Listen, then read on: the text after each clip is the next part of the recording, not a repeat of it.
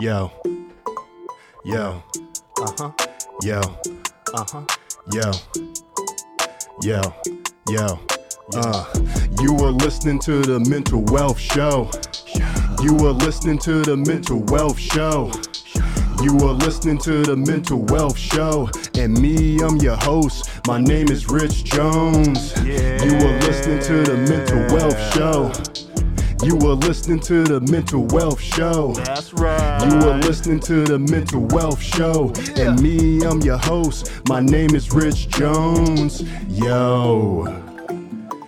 So this morning, I was standing in the kitchen making coffee, and I thought to myself, trying to be a good person has caused me so much strife in my life. And I don't know why I thought about this, but I'm glad that I did, because it reminded me that there's been so many different situations where I was trying to be the good person, trying to be liked, trying to appear something.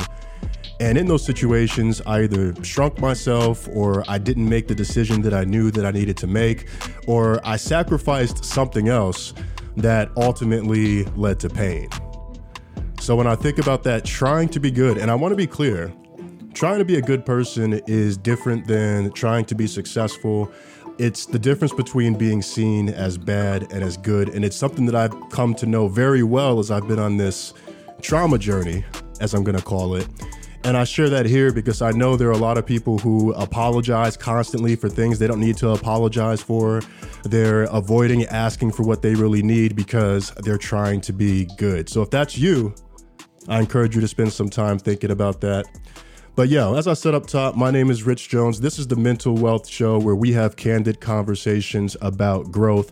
And before getting into today's episode, I wanted to tell you about Monument, because Monument is an online platform / anonymous community / access to a therapist / access to medication. If you are thinking about changing your relationship with alcohol, that doesn't just necessarily mean quit drinking, but it could mean that. And I've had people reach out to me on the side and say, yo, how did you go about changing your relationship with drinking? Because I still got these corporate events and all of these other things coming up, and I feel like I'm drinking way too much. And so for me, I've always had a therapist. Well, not always. Since 2015, I've worked with a leadership coach. I've been part of a mastermind group community. And so I've built this system and these structures around me to help me conquer and break that vicious cycle and get to where I am today. And so if you're thinking about making that change and you've been struggling, or you're just want to be part of a community with people who are dealing with something similar, I encourage you to check out Monument. So you can visit paybal.co/monument, paybal.co/MONUMENT. And when you use the link, it does let them know that I sent you their way, and I do get credit for that. As for today's episode, I'm catching up with Jason Brown, who is the founder of The Brown Report, thebrownreport.com. Jason is an investor, a mindset master. I mean, he doesn't call himself that, but I'm going to call him that. And he's developed an awesome platform where you're going to find multimedia content as well as a community if you're interested in learning how to trade, how to invest. And he talks about a whole lot more, and you'll get a sense of how deep this brother is and the types of things that he can talk about in this episode today, because I learned so much from him very early in the episode that I knew it was going to be a different type of conversation than I thought that we were going to have, but I'm glad that it went the way that I did, and it's a perfect example of the type of conversations that I want to have here on the Mental Wealth Show, particularly speaking to Black men, and not just because it's Black History Month, because I've had this episode for a minute, but there's something about speaking to Black men and hearing vulnerability and hearing folks talk about what it really is versus the putting on appearances and all the other bullshit that I see a lot of folks doing. And I'm not saying there's anything wrong with that, because we've all got to get our coins and we've all got to get our money. But to have Jason come on this show and be as vulnerable as he was, and not focus so much on all the successes that he's amassed that you can find online, I found to be pretty incredible. So you'll hear about his experience growing up, some pivotal moments that ultimately led him on the path to where he is today. We also spend some time talking about the importance of accountability, masterminds, and similar. So here's my conversation with Jason, and I hope you enjoy. Yo, Jason, welcome to the podcast. What's up, Rich? I'm glad to be here, man. Thanks for having me. Man, I appreciate you joining. We're going to have some fun today. And first question, I'm doing something new because we're in a new year. What does mental wealth mean to you? So, man, mental wealth. It's funny. We were just talking about that before we actually start recording. And I think mental wealth for me is just like being wealthy with your mindset, being wealthy with your thoughts, being wealthy with rest and being at peace. And that's a different type of wealth because it's not tangible. You can't touch it. You can't see it. And to be quite honest, up until recently, it was a wealth I didn't even care about. You know what I'm saying? Say more about that. It wasn't even a wealth I cared about or thought about. It was like, I need to get this money. I need to live in this kind of house. I need to have I need to get to this financial level. And I never really thought about the mental wealth or the mental wealth sacrifices I was making to get there. And then I didn't think about the lack of wealth that I would feel once I arrived there. And what I mean by that, for example, when I say lack of wealth, it's like you have all these thoughts of what it'd be like to make $1 million or to have a big social media following or whatever it is in whoever's listening space. Then you kind of get there. And, you know, we did the over $1 million thing. We became millionaires, the house, the Ferrari, all this stuff. But then you start to question things like your mental wealth. You start to look at things like, well, how many of my friends can I call and talk to about this stuff because they're not living the same level, right? So that's a form of mental wealth or a mental deficit, right? Deduction from the mental wealth account because I can't even vibe and dialogue. And I'm not saying that these people aren't still my friends, but I can't talk business problems. I can't talk new money stresses with them because they don't understand. So that was like an example. You know, I remember when I first quit my job, this was years ago, but I was like, this is going to be great. And I never thought about the lack of mental wealth of when I quit my job. I was at home in the middle of the day by myself. My wife was at work. I called my best friends. They were at work. They're like, hey, I'm on lunch break. I got to call you. It's time for me to go back. And so I would remember walking my neighborhood by myself. And I was just like, this is not what I thought it was going to be. Like, I'm like, I can't wait to be financially free and fire my employer and be, control my own clock. And I was just at home by myself. And I was like, okay, this ain't really it. So those are things I didn't even think about. I didn't think about the value in the water cooler talk, coming to work on Monday, connecting with your boy. What'd you do this weekend? That human connection. I didn't think about, me and somebody in another department. We're both working hard, trying to move up the ladder, and we're brainstorming about, man, let's do this. Let's get on management's radar. And I'm saying that to say when you come to the entrepreneurial lifestyle, like I said, I didn't have many friends to banter with. I didn't have many friends to be like, how your business doing? How's mine doing? Let's grow this. Let's do that. It was like, okay, me by myself bouncing ideas off the wall. Yo, so there was a point where I felt like, I don't think I'm going to make any more friends. Like I'm an adult, I'm out. And that's even with having a day job. And so I wonder what that was like for you. And at what point did you start to overcome that a bit? So, for me, you get to these levels, whatever they are. And I realize what's important for, I think, everyone to realize, and what I had to realize was you have to constantly reinvent yourself. And you grow up with this notion that when I get here, I'm done. And the reality is when you get here, you have to start over. I don't think anybody says it like that. It's like, man, once I hit this level, I'm done. It's like, no, once you get there, you're going to have to start over again because new habits, new friends, new problems, new everything.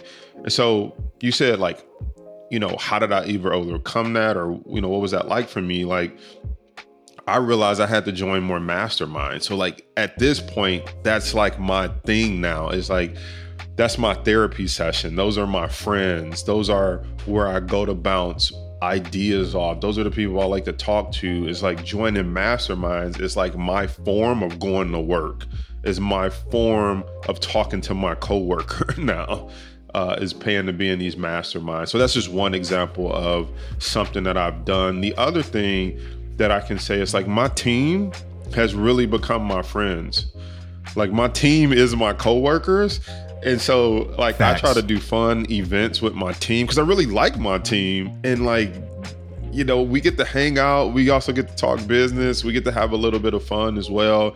So I've also noticed my team is now like, they're like my friends as well. They're not just like, these are employees. They're like, I genuinely care about them as employees, but I genuinely care about them as a friend and like talking to them and like hanging out with them.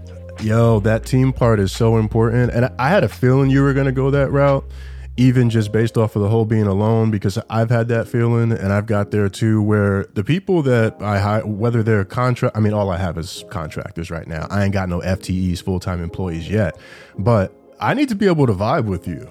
Like, yes, you can, it's cool if you're good at what you do, or even if you're not super great, but if I can vibe with you and I see that you're someone that's willing to learn, we can have some fun with it. Because like I said, I like I was saying before this, like I want this whole thing to be fun. So you've got the team aspect, which I love, and we'll talk more about that.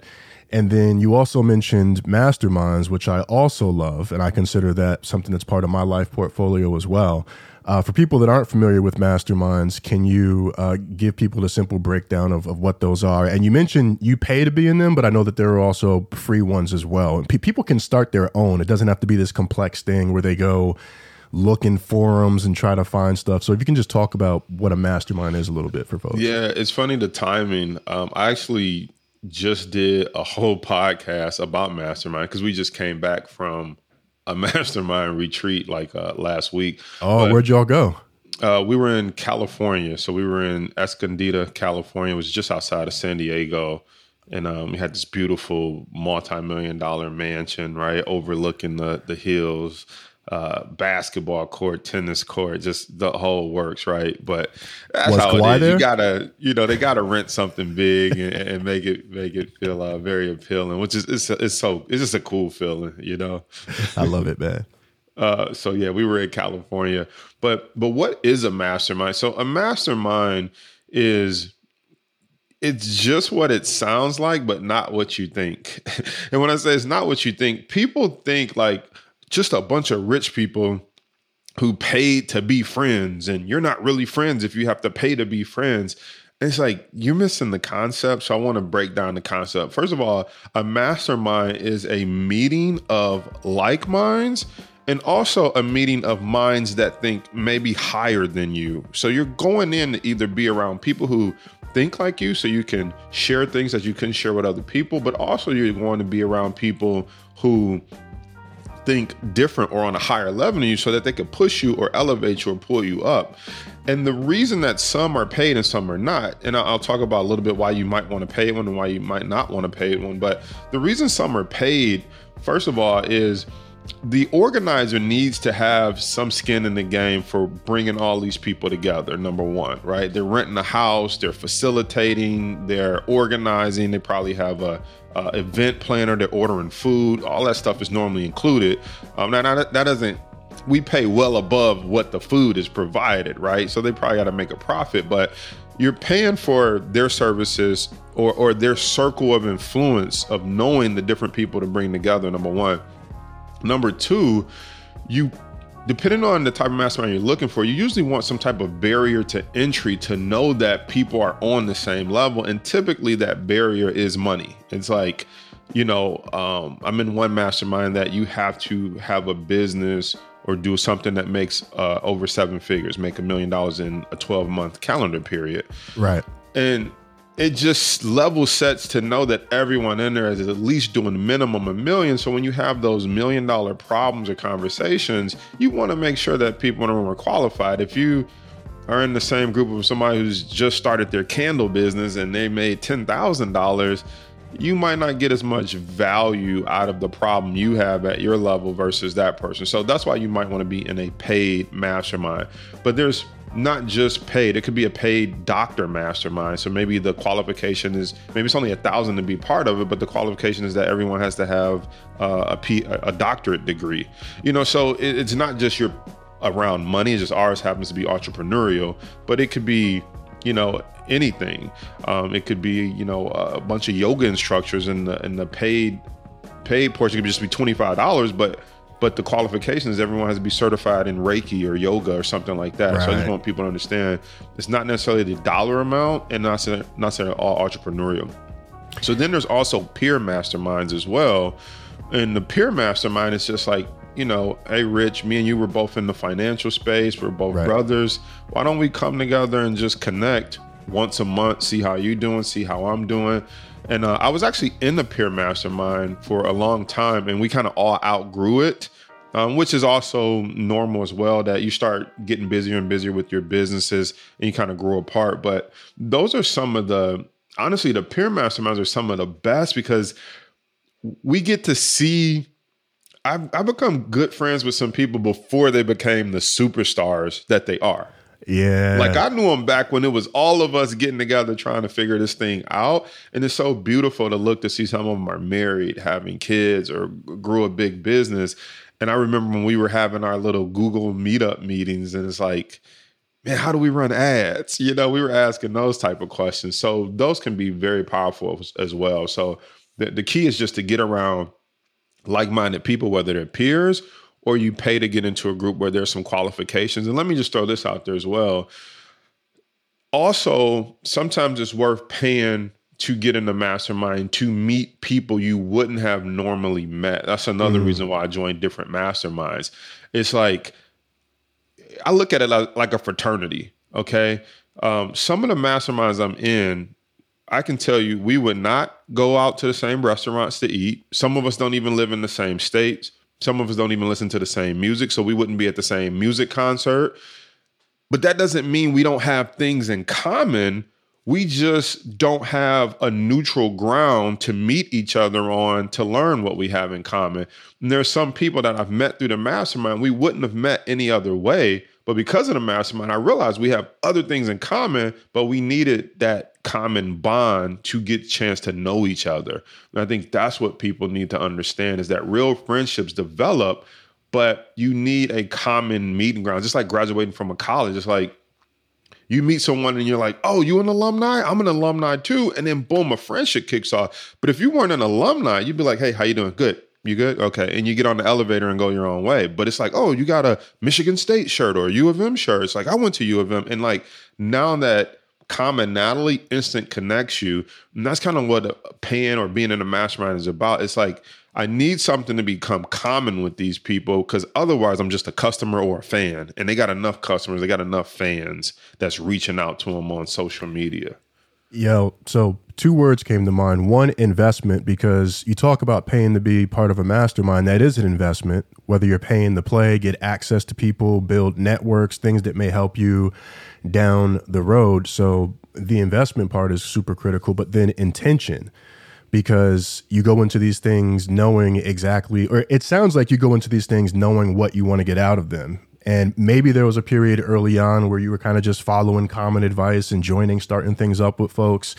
But now you're at a point where when you pay to get into something, you know why you're there and you know what you're going to get from it. Is there anything else that comes to mind for you that you think was super helpful for helping you to develop a strategy or take the initiative for finding and joining these masterminds? Yeah, so for me, I look at what I need in the different areas of my life, which is, I look at what I need from a business perspective. I look at what I need from a personal growth perspective. And then I look at what I need from a fun perspective. Those are kind of the 3 criteria that I look for in a mastermind.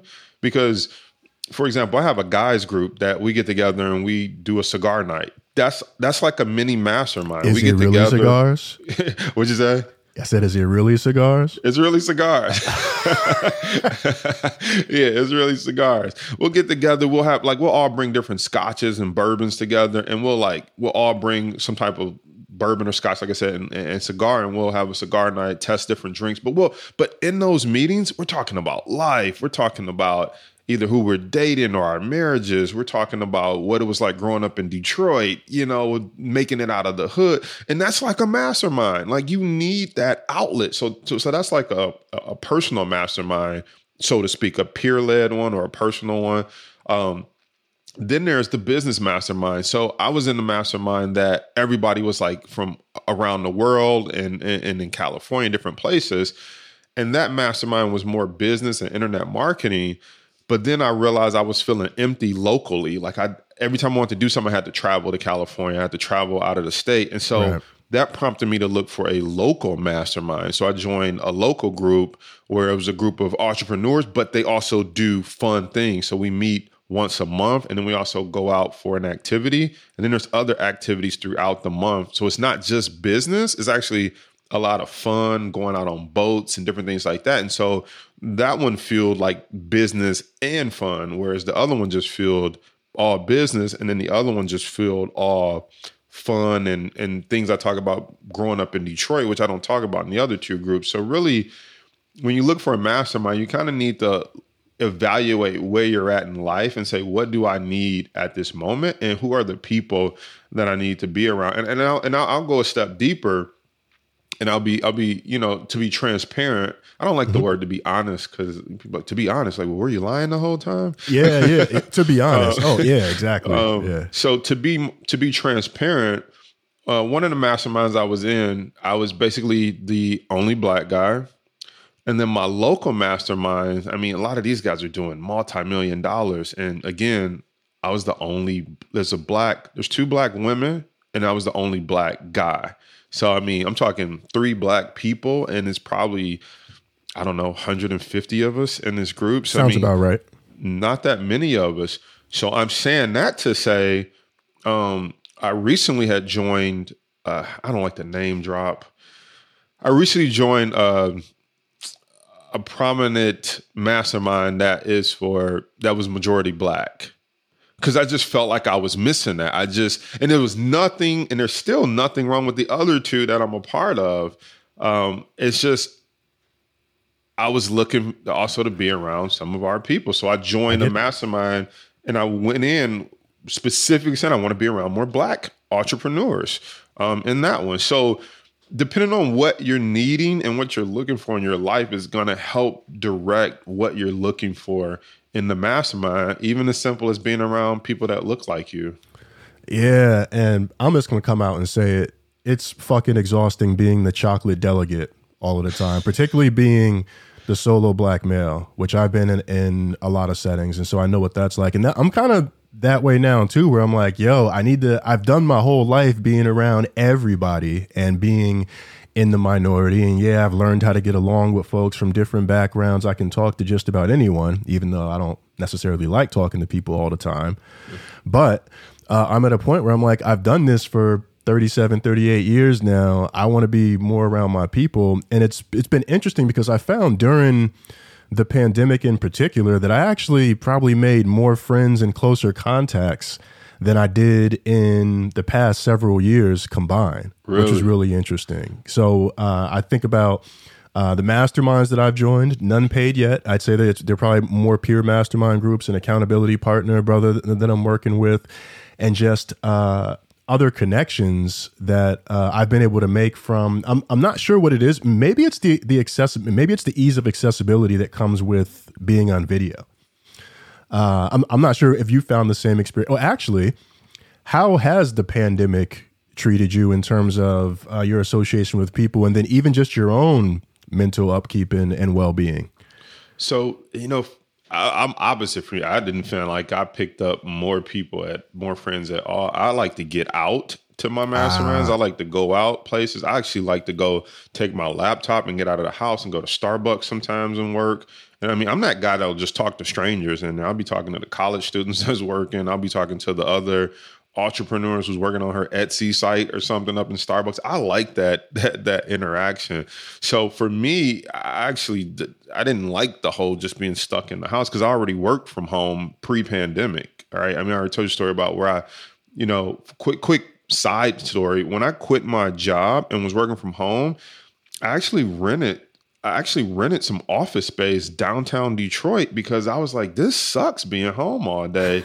I rented some office space in WeWork, and I was driving to downtown Detroit just to get on my laptop. I could get on my laptop at home, but it was the environment. It was the people. It was the energy of being downtown. So my point is, I really like being around people. So my relationships didn't really grow throughout the pandemic. Was craving to get out and go meet more people because I already was doing the at-home thing. So nothing changed, at least not for the better, from my friendships and not for me. Yeah, it's almost yin yang, I guess, because you sound like you're much. Actually, when I talk to you, you seem quite gregarious and extroverted and all of that good stuff. Actually, every time I saw you at FinCon, you were with a group of people talking. So that doesn't surprise me at all. Whereas I don't need to get out and meet people. And usually when I'm talking about getting out, it's leaving whatever event I'm at so I can get my ass back home. So that's usually what it is for me. But what's most important within this is that you know yourself and you know what you need and you know how you work best. And it even made sense for you to spend a little bit of money so that you could create that space for you to get the most effort, bang for your buck, whatever you want to call it. Now, you mentioned growing up in Detroit. What was that experience like for you? And I'm curious how that's influenced the way that you operate today. Yeah. So, being that you call this the mental wealth podcast, right? I was just talking about growing up in Detroit and what that meant. And more specifically, just having a single mother who is from the South. My mom's from Mississippi. And, I think about how, man, it's just funny the name of your show is The Mental Wealth, because I think about so many things in life that either tax my mental wealth and didn't really contribute to it. And it's not like it happened on purpose. So for example, growing up in Detroit, like we're in the hood, we, it's bars on the window. We grew up with bars on the window, dope houses on the street, right? We joined gangs. I was in the gang for, a decent portion of my life. And there's things in my life that were very unique. Like, for example, I never had a bed as a kid. We couldn't afford one. I did not know that. No, it's not a story I tell a lot, but again, I want to be transparent and give you and your audience as much value as possible. But like growing up, I never had a bed. And so I went to my best friend's house, Rick, at 10 years old or something. I was like, man, you got a bed. I was like, how you get a bed? Because I thought only grownups had beds. Because, my mom had a bed, but us kids, we slept in sleeping bags on the floor. But I wasn't aware of poverty. I wasn't aware because my dad passed when I was 2 years old, and my buddy, he had a mom and a dad. So I'm like, oh, maybe it's because he got two parents, two incomes. That makes sense. But for the longest time, I didn't think kids had beds because I didn't really spend the night at people's houses. So when I went to his house, finally, I was like, man, you could sleep in a bed. I just thought that was so fancy. But that's what I'm saying. Growing up in that environment, you didn't even know that wasn't normal, to not have a bed as a kid. Then I remember I was dating this young lady. I was about 18, something like that. I started dating this young lady, drive out to her house, and she lived in the suburbs. But, where I'm from, you don't really cross 8 Mile, let alone we didn't really know anybody who lived in the suburbs. Everybody we knew lived in the city. And so I met her, dating her, and she come out to my house. It's like an hour away. I'm like, okay, hope I don't get pulled over. Like even that, we just think like, hope I don't get pulled over, even though we're not doing nothing wrong. And so I drive to her house. First thing I pull up, big brick, beautiful brick house. I'm like, first of all, it's a beautiful house. Second, they don't have bars on the window, right? So I'm like, I thought everybody had bars on the window. Cause where we from, we like somebody coming in to take our TV, something, and they're not even worried about that. And so like, all of that stuff became taxing on my mental health because once I started realizing everybody doesn't live like this, up until that moment, it was okay. But once I realized everybody doesn't live like that, I started hating how we live. I started realizing like, well, why do I have to have bars on my window? And why do we have to rush in the house at midnight hoping someone doesn't, try to come up to us at gunpoint and force us in the house. And, you know, my mom would say stuff like, we got to keep the windows closed. I'm like, why? Because if they see the TV in here, they're going to try to break in. But then I go out to her house, they don't even got blinds on the window. You can see straight through the house, natural sunlight coming in. So I was like, I kind of like that lifestyle better. So that's what growing up was like. And that's how it kind of played into my mental health or mental wealth, because that's when I realized we were mentally poor. We were like worried about someone stealing our TV, bars on our window, worried if someone was going to break in. And we didn't even have much. I'm like, they should be worried. They got more than us, but they live in an area where that's not a concern. And I remember, I'll tell you another quick story. I remember driving my car out to, I'll never forget this story because it still sticks with me to this day. So I go out there, I see their house. That was the first time I came up with the phrase that I want a what do they do house.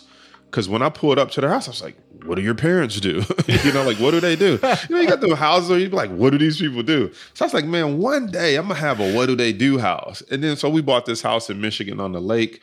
And I'm very proud of it because I always wanted people to come up to the house and be like, what do you do? And I wanted to say, I don't play basketball or nothing. But anyway, so I drove my car to their house and I'm like, gosh, what do your parents do? And, you know, they're engineers and stuff. But I come in the house and I'm talking about my Cutlass. I got an 85 Cutlass. And I got this big metal thing with me. They're like, what's that? I'm like, oh, this is the thing that's column locks the steering wheel. Then it covers the ignition in case they bust it and try to hotwire the car. And I'm like, next, I'm about to get a detachable steering wheel and take the steering wheel with me so they can't even drive the car if they get in it. Wow. And I'll never forget, man, her mother looked at me and said, can I ask you a question? I'm like, yeah. I'm thinking she gonna ask about the car, how the steering wheel detachable work. You know, she said, where do you stay that you feel you need all of that? And man, I get emotional just even repeating that because like, I never had anybody ask me that. For the first time in my life, I felt stupid. Like I was bragging, like I got the crowbar and I keep people from stealing them. I get to the I'm thinking like she was gonna be like, oh, that's cool. I should get one too. And like for the first time, I felt like stupid. And I couldn't even answer. I was just like, oh, I'm just joking. I'm not getting a detachable steering wheel for real. But I was like crushed inside. And I still feel stupid telling that story. Because it's just like how mentally robbed and impoverished we were. You know, we had no mental wealth. We were so poor. That's how we were thinking. And I just remember leaving like, I want a different lifestyle. Like, I do not want to live like this.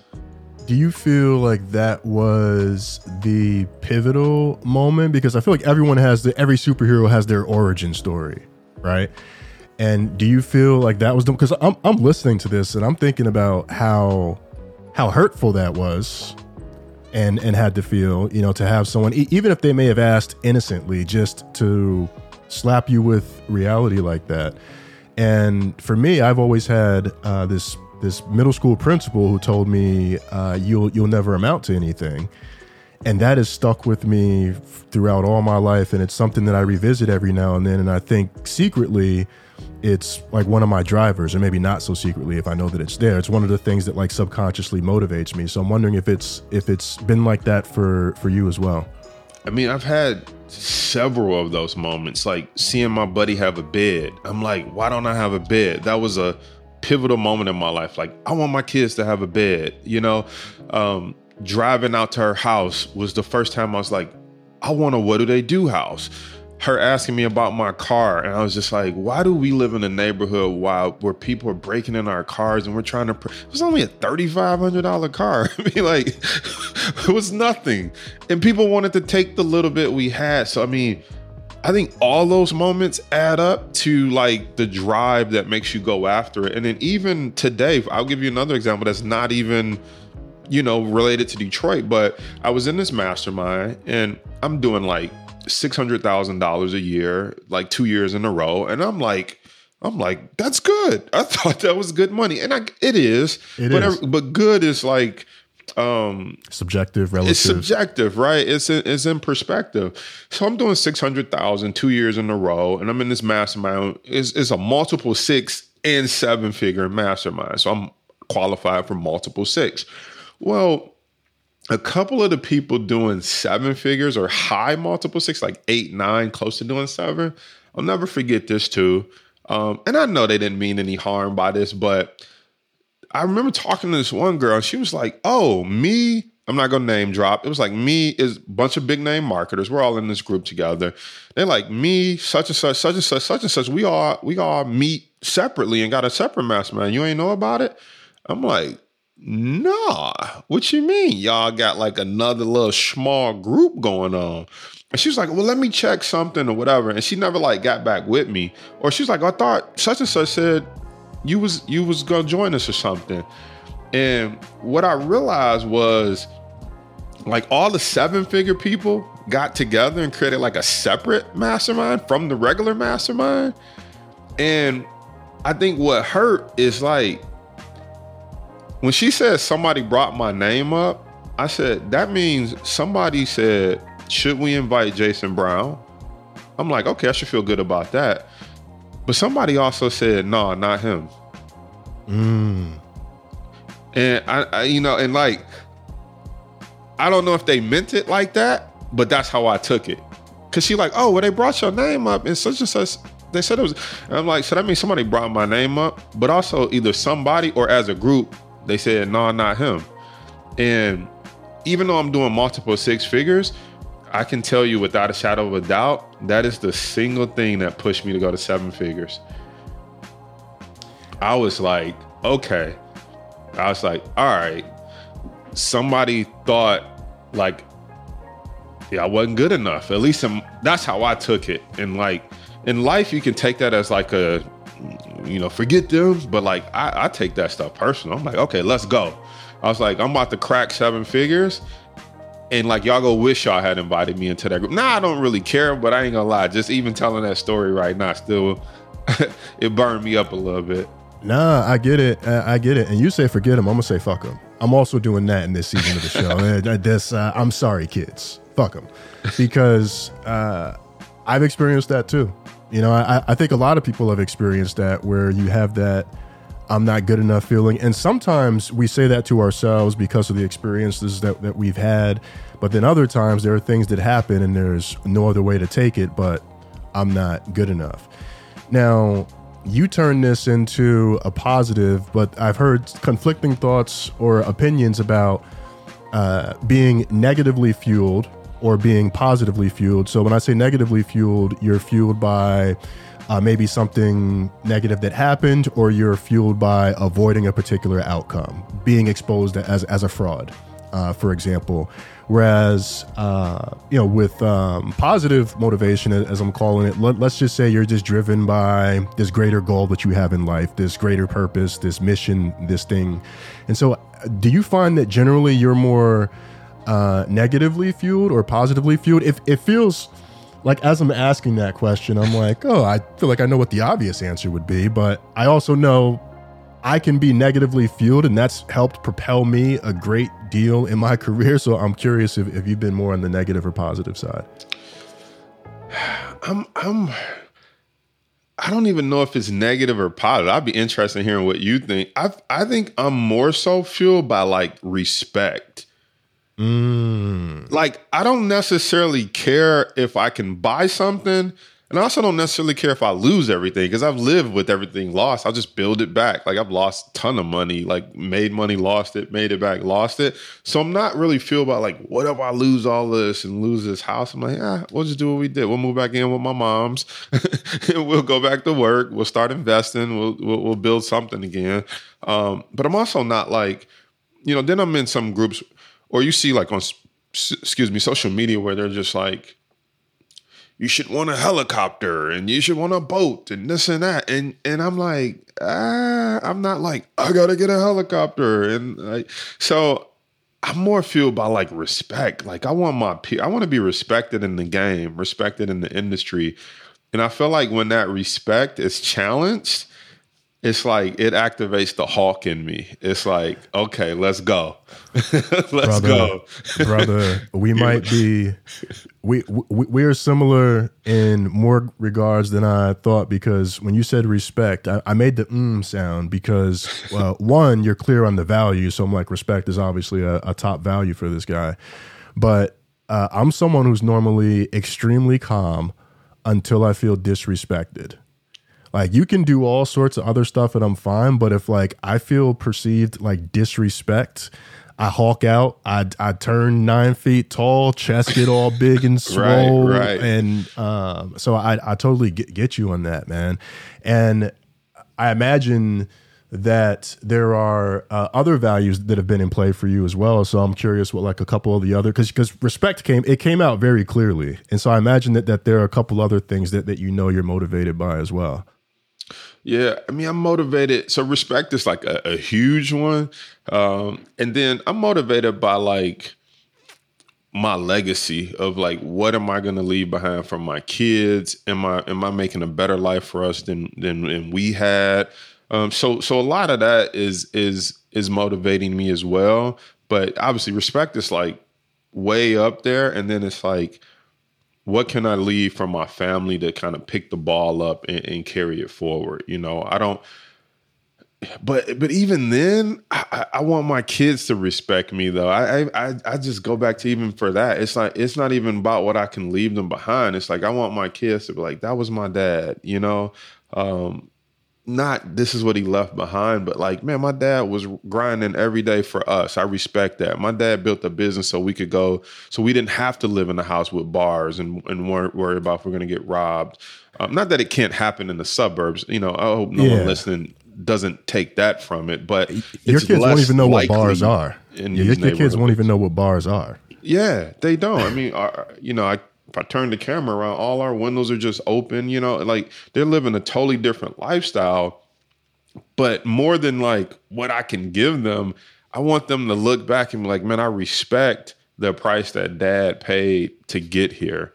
So even though I'm fueled by family and what I can leave behind and stuff like that, it's also like respect again from them, even respect from my mother to be like, and pride, you know, like I'm proud of what my son has done. I'm proud of what I was able to do for the family. So it would probably be respect and pride would be those, you know, those two values that drive me. And then, you know, I think about testimonials of people saying you changed my life, or I learned this because of you. You know, so that's like the third piece of it. It's like knowing that you're giving back or knowing that you're making a difference.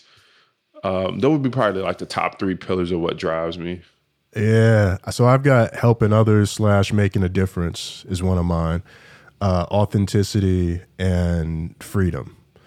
And it's interesting because I'm not going to shrink you and be like, oh, you had this experience in childhood, so this means that this is why you do this. But I'm listening, and there are similarities where I think there are these earlier experiences, whether positive or negative, that we may not think about them much at the time, but even 20, 30, 40, 50 years later, they're still very much impacting, you know, how we view and how we do things, for sure. Absolutely. I mean, you got to think, we just moved into this house 3 years ago, and I was probably dating that girl when I was 19, 20. So, I mean, you're talking 20 years. I've been chasing this what do they do house from that experience of pulling up to her house, you know. Yeah. All my life, I've been saying I want my kids to have beds since I was 10 and found out that kids can have beds. So absolutely that stuff, you know, comes with you throughout life and affects your mental health, your mental wealth, how you think about things. Yeah. Yeah. So let's talk about some of the wealth in more of the traditional sense real quick, because we've gone through, which I've learned so much. I've had you on a previous iteration of the podcast for folks that are newer, and I feel like I've learned so much today. And what I love is that we didn't have to get into just talking about tactics, you know, that we actually had a conversation about the real shit, because if you don't start putting these systems in place, if you don't start understanding more about who you are, what you need, where to make these investments, we're probably not having this conversation today, and you're probably not where you are today. But you are where you are. So talk a little bit about the empire that you have built. And one thing that was really interesting from our conversation back at FinCon was you talked about how you see your business the way tech startups see their business, where you're looking at different factors and keeping everybody coming to your platform as opposed to going to theirs. So talk about this Jason Brown empire that you've built, man, with all that respect on your name. Yeah. So, for your audience, if they don't know, like I'm in the stocks and options industry. So I'm a stock and options trader. And then we built a stocks and options online trading platform and education platform called Power Trades University. And, when I looked at the landscape or when I looked at business, I always think about the long term. And so while most people will build their platform on all these other course teaching platforms, which is not a bad thing, depending on what you're going for. But I think about they don't have anything that's technically sellable, willable to their kids. I looked at the industry like lynda.com did, right? So Lynda built her own platform and had people come into her platform to learn whatever they wanted to learn. And at the end of the day, it was LinkedIn who paid, I believe it's I want to say they paid 1.5 up to 3 billion and bought lynda.com, right? And then obviously Microsoft bought LinkedIn. So technically Microsoft ends up buying lynda.com. And so I'm not saying I want to sell it right now or someday, but what I learned from Lynda was there's power in owning the platform that people are coming to learn, and nobody can shut her down. Nobody can kick her off the platform because they don't like what she's teaching or the people she's bringing. And that's what I looked at. I looked at I want to be the place where people can come to learn about the stock market, learn about options, live day trade, get financial news, chat with other traders in our chat room. So I was I want to be that hub and I want to own it all. I didn't want to have my courses over here because we did this in the beginning. We had our courses over here and then we had our forum in the Facebook group. And I just hated that because Facebook could shut you down, determine who gets to see your content, run ads to your people. And I was why am I giving Facebook this much power? And so we ended up building our own platform, our own custom platform, forum, live streaming, courses, coaching, everything is all under one roof. And, when we talked about that in FinCon, it's I'm focused on my business as how many daily active users do we have? The same way that people are logging into Instagram daily, Facebook, Twitter. How many people are logging into our platform, not only just to get the education, but to hang out, talk stocks, network with other traders. And, I'm always looking for how we can improve the platform to make this a place where the best of the best traders want to come hang out and they're making money. They're talking shop. They're learning. It's all right here. They don't have to go anywhere else. So that's what we've built. And that's what we continue to market and get the word out about. And as long as we continue to be the best at making it a place where people want to come and can learn and hang out and get educated and make money, I know that we'll have a long run rate. And it's just a matter of time before we become a major platform, an even more major platform than what we are. I love it, man. Jason, this conversation, a brother just got chills at 8:58 a.m. on the West Coast because just the vulnerability that you've displayed, and then hearing kind of where you're at today, and having this platform that's continuously growing, and hearing where you are in the number of zeros. And I won't lie, when you mentioned the mastermind with 7-figure earners, I imagined everyone sitting around a poker table because that's some classic mastermind shit. But it's been fantastic having you on this episode of the Mental Wealth Show. I know where I can find you. Tell the people where they can find you around the web. For sure. So obviously I'm Jason Brown. So they can find me on the web at thebrownreport.com. That's my website. On YouTube, I'm The Brown Report. On Instagram, I'm Brown Report. All one word, Brown Report on Instagram. And so, yeah, that's the best place to find me. The Brown Report, pretty much on all platforms. Thank you so much for coming on. Glad to call you a fellow brown brother in arms. Rich, I appreciate you having me, man. It's been a blast. I was looking forward to it, and I'm just glad we got to connect and talk this kind of talk and not just business talk. Yes, love it. Yo, thanks again to Jason for coming on the podcast and being all things candid. I mean, you want to talk candid conversations about growth. That was candid as hell. So props to him for that. Won't be the last time that you hear from Jason. And Jason, we got to get time on the calendar. But hey, if you enjoyed today's episode, be sure to share it. Share it with your network. Share it with a friend. Share it with a coworker. Share it with your brother. Share it with whoever the hell you think could benefit from this conversation, because the more people we reach, the more people we help.